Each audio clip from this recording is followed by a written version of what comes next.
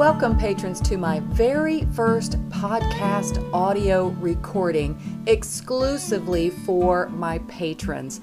I've decided to use this new format and platform because it's going to be, I think, easier and better for you to get the story time episodes that I love to provide for you from the different books that I've been reading. I am going to be reading today from another book I'm going to add to our library of Storytime readings. This one is the Pastel Artist Handbook. It's a wonderful book filled with so much practical information for my patrons and for artists really of every level. I'm not abandoning our previous books, but I thought it would be fun to maybe go back and forth between the three books. So this will be the first reading for the Pastel Artist Handbook. I will be providing you the pages that I'm reading from so you can follow along. But I also thought this method might be nice to have an audio recording so you can listen while you're driving and then go back and read the pages at your convenience. I'm also going to be providing a little quiz at the end of each episode and each reading. So grab yourself a cup of coffee and enjoy this story time in the audio format. I'm not going to be reading the introduction, but I'm going to start at the first few pages where they start actually really giving you some good information. And this is going to be about 3 pages of reading. Let me make sure and see. Yes, actually, I think it's just 2 pages of reading. So here we go. The pleasure of pastels. Because pastel is such a rapid and responsive medium, it is ideal for recording the fleeting, transitory effects so often found in nature.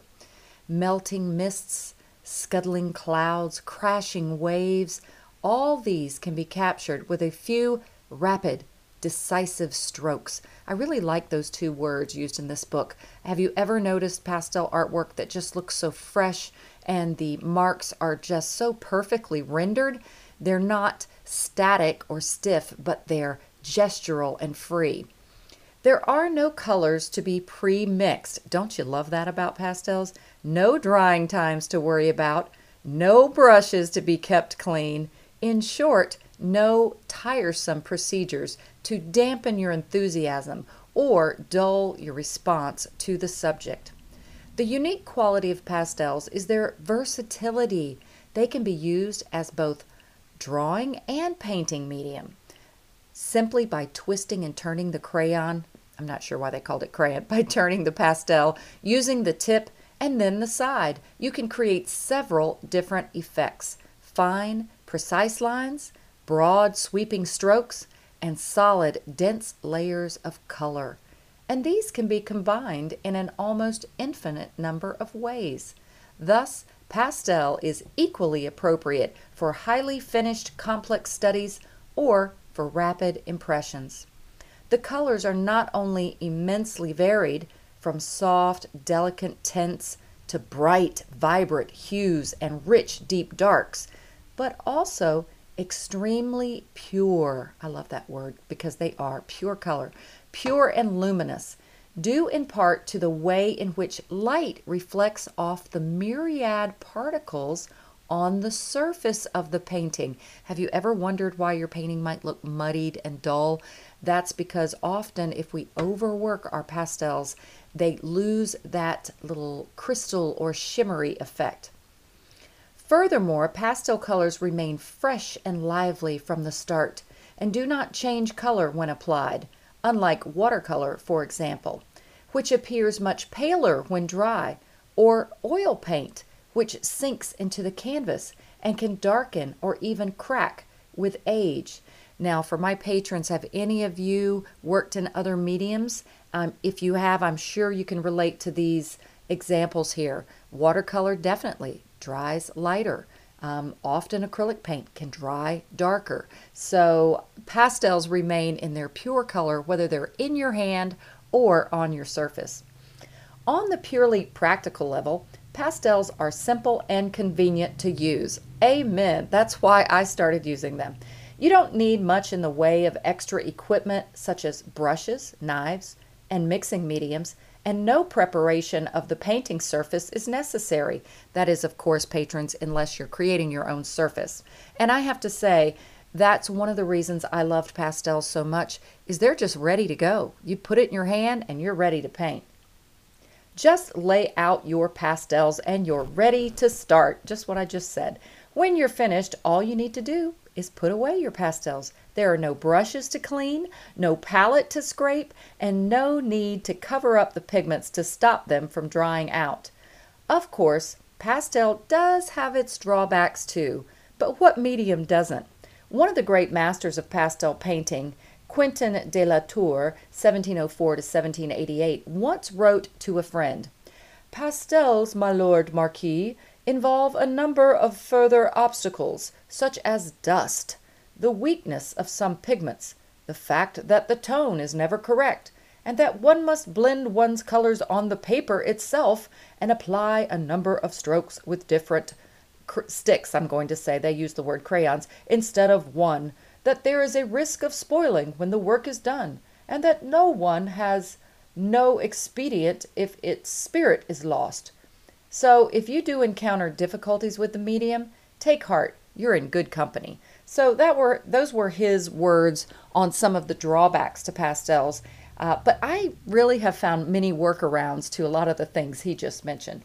The most obvious drawback of pastel is its fragility. I tell you what, for years, patrons, I have wanted to be able to come up with a method to display pastels without putting them behind glass and having them protected, but they are quite fragile, not as much as some people think, but they do need long-term protection.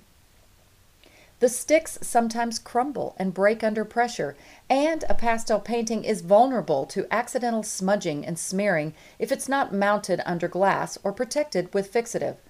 Also, though pastels are easier to handle and more immediate in use than oil paints are, they are less flexible. For example, you can't mix pigments on the palette to achieve just the right color or tone. You must work with pre-existing range of tints, creating special color effects directly on the paper, just like I was quoting that one artist. Similarly, mistakes are easily rectified in oils, and to some extent acrylics, by wiping out with a rag or simply overpainting the offending area. But in pastel, they require more careful treatment because the surface can easily become clogged, smeared, or damaged. Finally, because pastel is both a drawing and a painting medium, the ability of the artist to draw confidently and well is more important than in some other media. Weak drawing can, to a certain extent, be masked in an oil painting, but in pastel, the marks made by the artist's hand remain visible and unchanging. So you have to get them right the first time. Now, I really loved this little reading. I agree with it, but I do think we have found ways to work around a lot of these things. But I will sum up by saying I like what they just said in this last paragraph because it's something that I have personally been trying to work on, and I've been trying to teach on it more, that we really do need to work on our mark making, confident marks, gestural marks, but correct marks. And that only comes from really practicing drawing. And I would like to introduce to my patrons a way to get better at that, for us to improve on our mark making. So I'm going to be coming up with some more exercises, like one of the gestural exercises we had probably a few months ago, but I think those will be things that will help all of us, and it's a lot of fun. All right, patrons, I hope you enjoyed this very first reading. I hope you will also take the little quiz that I will have in the post. And also, I hope you will comment and let me know what you think of this audio format where you can conveniently listen and read the pages yourself. Thanks so much, patrons. And as always, happy painting.